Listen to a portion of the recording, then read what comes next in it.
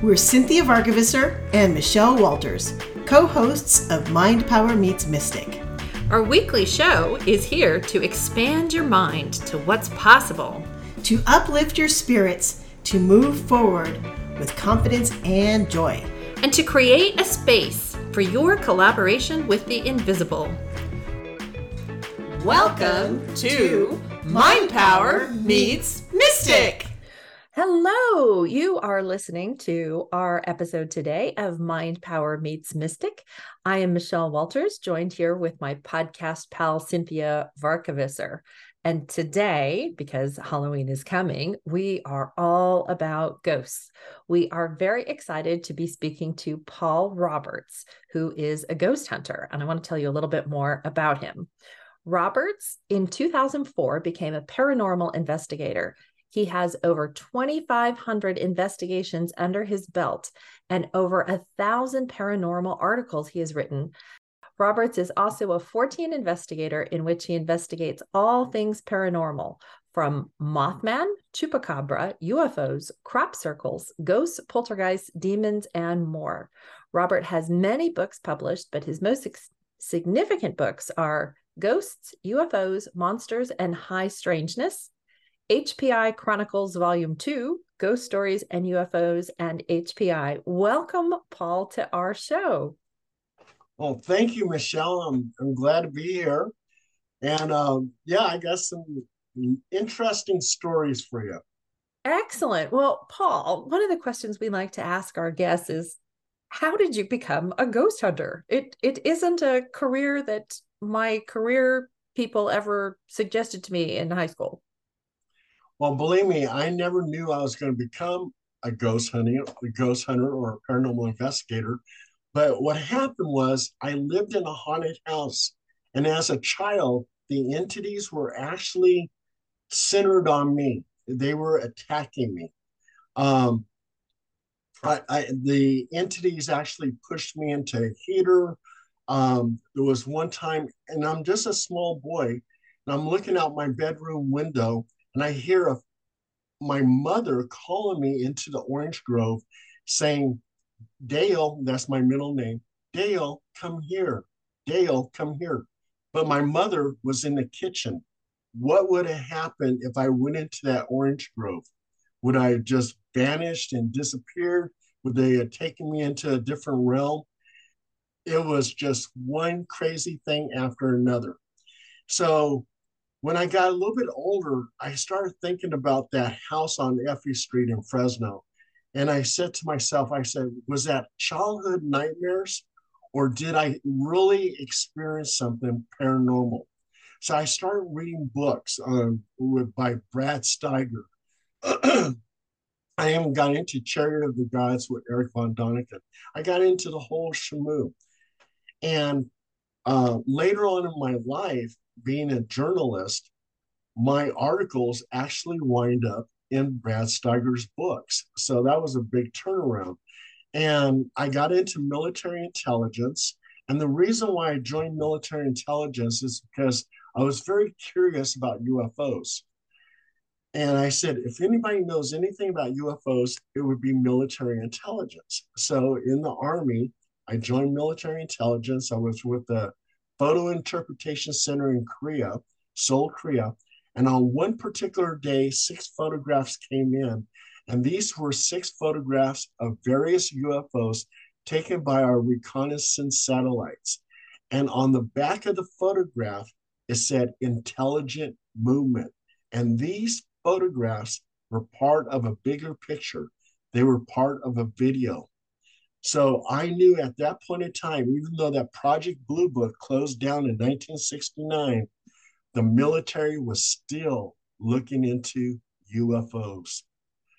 And with military intelligence, and I also too was a military policeman before that, and worked with CID, Criminal Investigation Division, and drug suppression team, and traveling throughout Germany, buying drugs and testifying at Article 32s and court martials. That's where my investigative skills came in. And when one day this lady says, Paul, why don't you write a story about our ghost hunt? So I did, and that story wind up in two British magazines. And the owner of HPI, which is now Halo Paranormal Investigations, which I now own, she says, "You're our ghostwriter." And she invited me to all these different places where I wrote the stories about their investigations. And then from there, I became a paranormal investigator.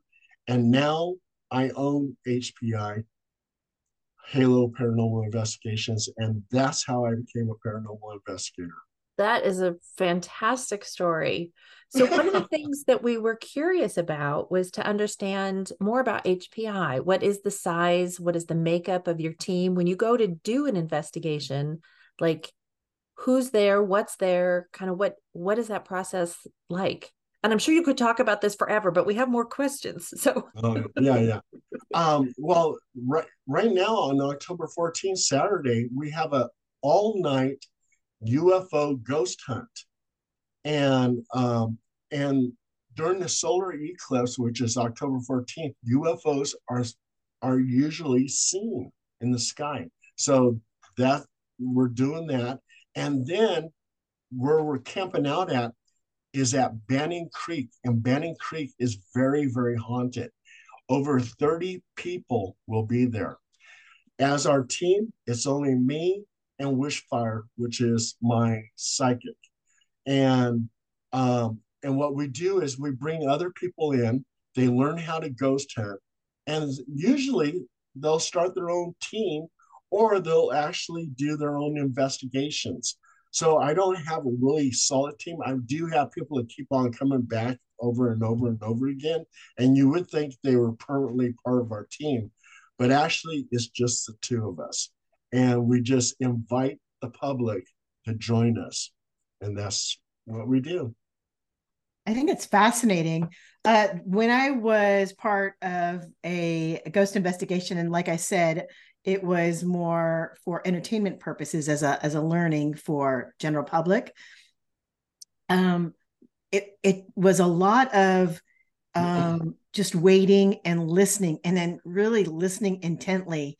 I was telling Michelle, they said, you don't want to eat, make sure you eat, but you don't want to eat too soon before the investigation, because your stomach gurgling may be part of the recordings, and then we have to mark. So are you part, do you record video, just the two of you, or you have these people come in and they do video, and is it more active? So the ones that I've been were a little bit more stationary, where you sat and you checked out, one room while another person checked out another room, another team. Right. When we do an investigation, I try to determine how many people are going to show up. Like maybe 8 people will show up. There's been times where 16 people will show up. It depends on how large the place is. And it seems like everybody's really into paranormal investigating. So they already have their own equipment. They got the EMFs, and they have their little screen. They can see the little stick figures movement and all that other stuff. Plus, I have my own equipment. But we have a lot of people in ghost hunting. They kind of dismiss orbs, and the reason why they dismiss orbs, because it could be almost anything. It could be lint, it could be light refractions, dewdrops, dust, skin flakes, you name it. But we had this one interesting case, and it was Emily the ghost. And Emily the ghost would actually drain the energy from the occupants, making them very tired, fatigued, and everything else. And one of my investigators looked at me and he says, "Paul, I need to sit down." He goes, "I feel really drained." I said, "I bet you anything Emily is draining the energy from you." I said, "Emily, if you're listening to me," I said, "if you like him, kiss him on the mouth." And 3 of us are snapping pictures. And sure enough, we get an orb on his mouth. That's crazy. That showed me intelligent movement. she's listening to me. I said, Emily, if you're listening, now I want you to sit on his lap. With one camera, we take a picture, and sure enough, there's an orb hovering over his lap.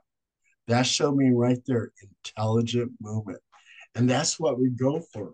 And now I go to an investigation. I'll put my hand against the wall. I said, if you're listening to me, appear by my hand, and I'll get an orb at my hand if the place is haunted. Otherwise, I'll get nothing. And one another thing with the orb thing, we did an investigation in Del Paso Heights, and we're snapping pictures and everything. And I get this picture from the backyard, and it's a picture of two orbs. And as I enhanced it, I realized these are designer orbs. They have the intricate designs inside of it, very unique, just like a snowflake. And as you enhance it, you saw faces of dogs, two dogs. So I went back to the occupant and I said, what is it you got in your backyard? And she goes, oh, I got apple trees. I said, no, not the apple trees. You got anything else in your backyard? And she goes, well, yeah, my two dogs are buried back there. I go, okay. I said, why don't you take a look at these pictures? And she's looking at the pictures of the two orbs that are now enhanced. And she starts crying. I said, why are you crying? And she goes, because those are the faces of my dogs that are buried back there. And something like that I could deem as paranormal because she's saying those are the faces of her dogs. So that's what we go for. Wow, I had no idea we're going to get to talk about ghost dogs. Yeah, that was not on my range of things I could imagine. I love that so much. When you're doing your investigations, do you care if it's whether they are animal or human? Does it matter to you? Oh, it doesn't matter. In fact, I like it even more when there's animals involved. And we've had a lot of cases where we did an investigation in Citrus Heights, and it was a ghost German Shepherd. So that was really interesting. We actually didn't get the evidence that I was really seeking, but we did get a picture of an orb going through the kitchen window, and the occupant said that they would see the German Shepherd, their dog, jumping through that window. So that was kind of unique. So. Wow, Paul. Well, I want to remind all of our listeners that they are listening to Mind Power Meets Mystic with me, the Mind Power, Michelle Walters, and my podcast pal, Cynthia Varkevisser, our podcast mystic. Today, we are talking to Paul Dale Roberts. He is a ghost hunter based in Sacramento, California. So I'm wondering, Paul, I'm kind of new to all of this. How would you define a ghost? What is a ghost in your definition? Our bodies always contain this energy field. And this energy field is like it collects everything that you've seen, you've experienced, everything you've touched, everything you thought about, everything you talked about. It contains all that knowledge, and energy is forever. You can't destroy it. You can change it around, but you can't destroy it. And this energy is always upon you and on all living things. Scientists have taken pictures of a leaf, and there's an energy field around the leaf. This energy, when you're deceased, leaves your body. And scientists have taken pictures, Russian scientists have taken pictures of people on the instance of death, that this energy leaves your forehead. And one of the things I believe that in reincarnation is when a baby is born upon the world and they have their little psychic antennas going on. They absorb this energy sometimes, not all the time. They absorb this energy, and all of a sudden they know the events of John Smith, a blacksmith in 1870. And the reason why is they downloaded the information of this soul, this aura of a deceased person. And they believe that they're John Smith, when reality is they actually downloaded the information. And that's what reincarnation is. Interesting. I know I have to wrap my head around that one for a Yeah, moment. that's going to take a minute. Yeah, that's That might be a that listen is to like twice a whole moment. Yeah, that's a whole conversation in itself. Now check this out. Living ghosts. Okay. Living ghosts. Okay. There was a situation in 1974 in Chicago, Illinois. This couple, they moved into a house. And around about 2 o'clock, 3 o'clock in the morning, they would see a man, and he would manifest and walk over towards their couch. And on the couch would manifest a woman. And he approached the woman and he slapped her. And then he vanishes and she vanishes. Well, this happened about 3 or 4 times. And they went to a block party, and the host having the block party says, yeah, we do this every year, blah, blah. I host it. Here's some pictures in this photo album of our past events. So the lady's looking through it and she goes, oh my God. She goes, this picture right here of this man and woman, those are the ghosts that we see in my house. And then the host looks at him and goes, what are you talking about, ghosts? He says, yeah, those two people lived in your house and they had domestic disputes. The police were there all the time. They got a divorce. The man moved 5 blocks down the road, and the woman lives out of state, and they're both alive. How can they be ghosts? Well, the energy was so negative, it's imprinted into the atmosphere. And that's what a living ghost is. And some of our cases has to deal with living ghosts. And it doesn't have to be just negative energy. It could actually be positive energy. Now, this is interesting to me because I do house clearings and house blessings. And I've run across this because people can swear that they are ghosts. And I say energetically, it doesn't feel the same. So I'm with you on this. And I also understand, it's in my work that we can shift up the energy so that memory doesn't need to be there anymore. However, I have a question for you about the actual ghosts. There are people who they go in, they do their house clearings, and if they encounter a ghost, whether in orb form or not, that they will disperse and they will what we call portaling. They'll portal it. I'm of the philosophy that if the ghost is not doing any harm, if they're living in harmony with the people, or more importantly, with the house, meaning that the people who will live there will live in harmony, unless they request to move on, I don't see any harm in it. What is your philosophy and what's your experience about this?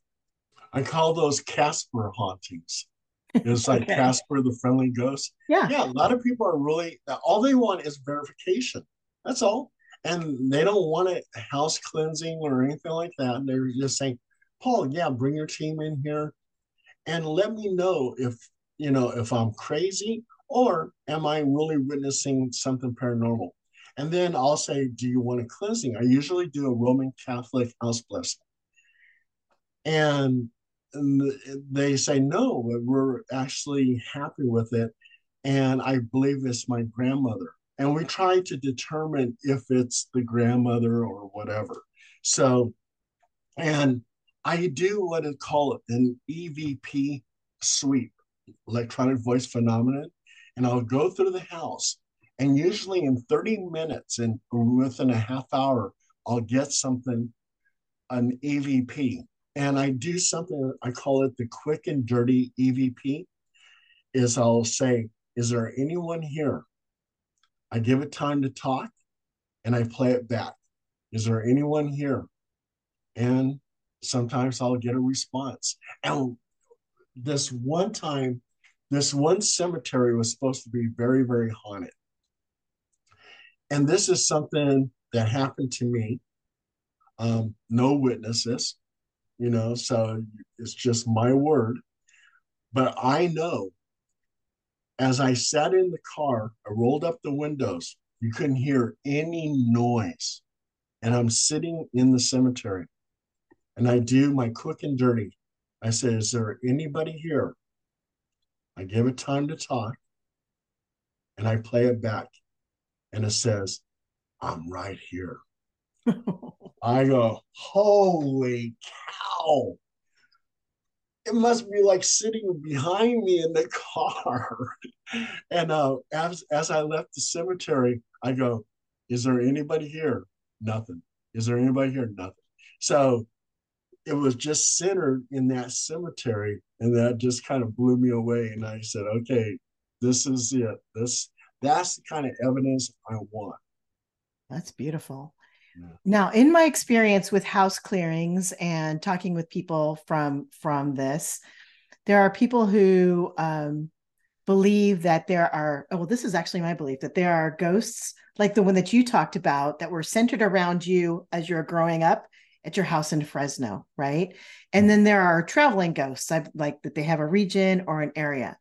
And this I've not personally experienced, but I've heard about, is that some ghosts will attach to you and go with you. I was wondering if you've had any kind of experience with that. And if so, how did you detach? How did you break up with your ghost? Okay. People always, they tell me, they said, Paul, I'm scared to do this because I don't want to bring a ghost home. Okay. Well, it doesn't really work that way from what I've seen. It seems like ghosts are very attached to, let's say, that house because they lived in that house. They don't really care to go to your house because they're not familiar with it. They are happy where they're at, what they're haunting. And it seems to me that ghosts are sort of like, okay, if you don't want to go into the light, these ghost police, angels or whatever, says, okay, well, you're confined to this house and there's like an energy field where they can't leave that area. They have to haunt that one particular spot till they go into the light. Because when they go into the light, it seems like that's it. There's no more haunting from what I've seen.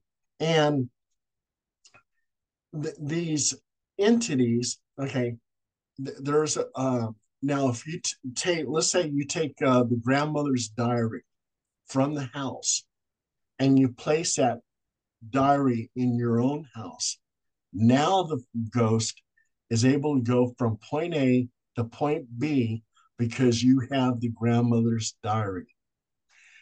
And it seems like ghosts like Caligula in Rome, he was seen on all these different places in Italy. And the reason why is because a little part of him, his energy of something that he possessed was in that location. And when they moved those objects and put them in one place and took his body and placed it with those objects, his ghost wasn't seen all over Italy. And it happened too with Hitler. Hitler's ghost was seen in all different places. And it seems like where these places were things that he possessed, that his energy field was around that object. So if you don't take anything from that haunted house, you shouldn't have a ghost following you.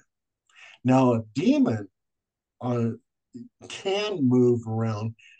They say a demon in the blink of an eye can go from San Francisco to Hong Kong.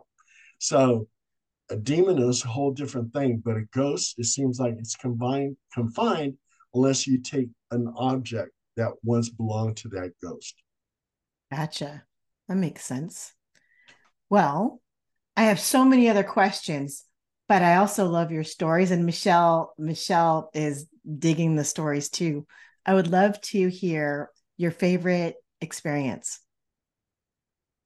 Um, I've investigated Skinwalker Ranch, Area 51, Natalee Holloway in Aruba, where I had people that actually took me to the beach location where they felt like she was killed. And we actually got an EVP of a woman saying, "Help me." And that just blew everybody's mind. It's like, wow. They even knew that Joranne's father took the body, Natalee Holloway, out into the ocean and dumped her. So that was mind blowing. Um, there's just so many cases that I've had. Citrus Heights was one of my best cases where I had 15 scouts, and that's paranormal investigators in training.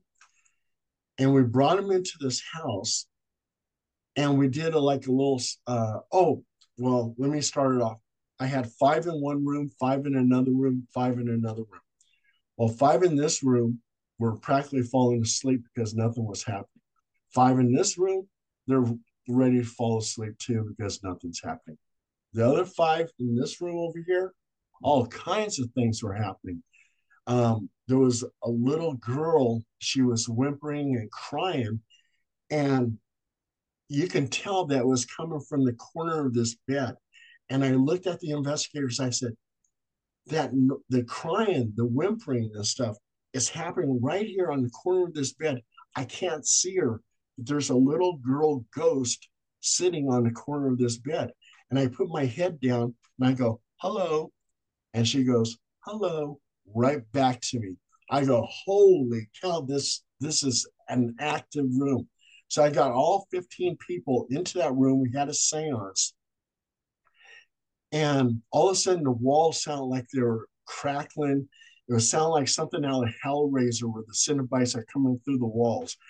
It was crackling. There was pounding on the walls.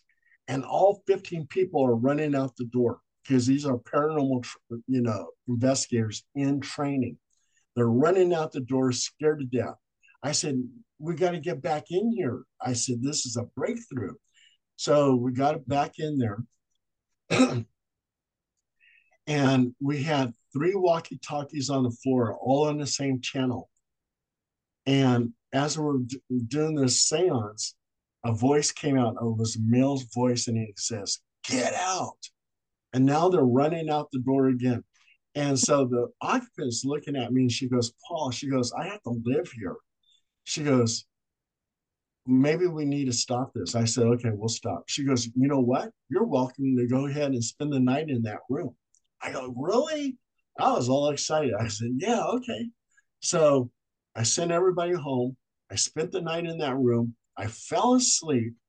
And as the video was recording, you can hear a woman's voice go, "Paul, Paul, Paul."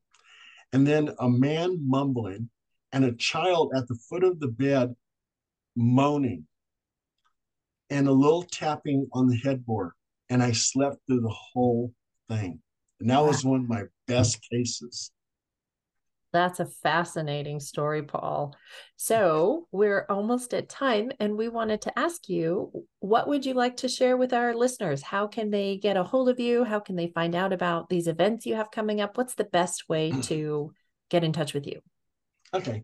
If you're in the greater Sacramento area and you need an investigation, and we do demonic investigations and everything else, you can actually call the paranormal hotline, which is 916-203-7503. 916-203-7503. And also, too, if you are interested in reading any of my books, all you have to do is just Google or Bing Paul Dale Roberts books, and you'll see all my books. And I have something like 73 books out there. So, and I'm a journalist for Costa Rica Times, a journalist for Phenomena magazine out of England. Um, uh, Paranormal Underground magazine, and Outer Limits magazine. So you'll find my stories in there. Fantastic. Well, thank you so much for being on Mind Power Meets Mystic today. We really appreciate you and all of your work and your time. Thank you, Paul. Thank you, Michelle, Cynthia. It was great to be here. You've been listening to Mind Power Meets Mystic.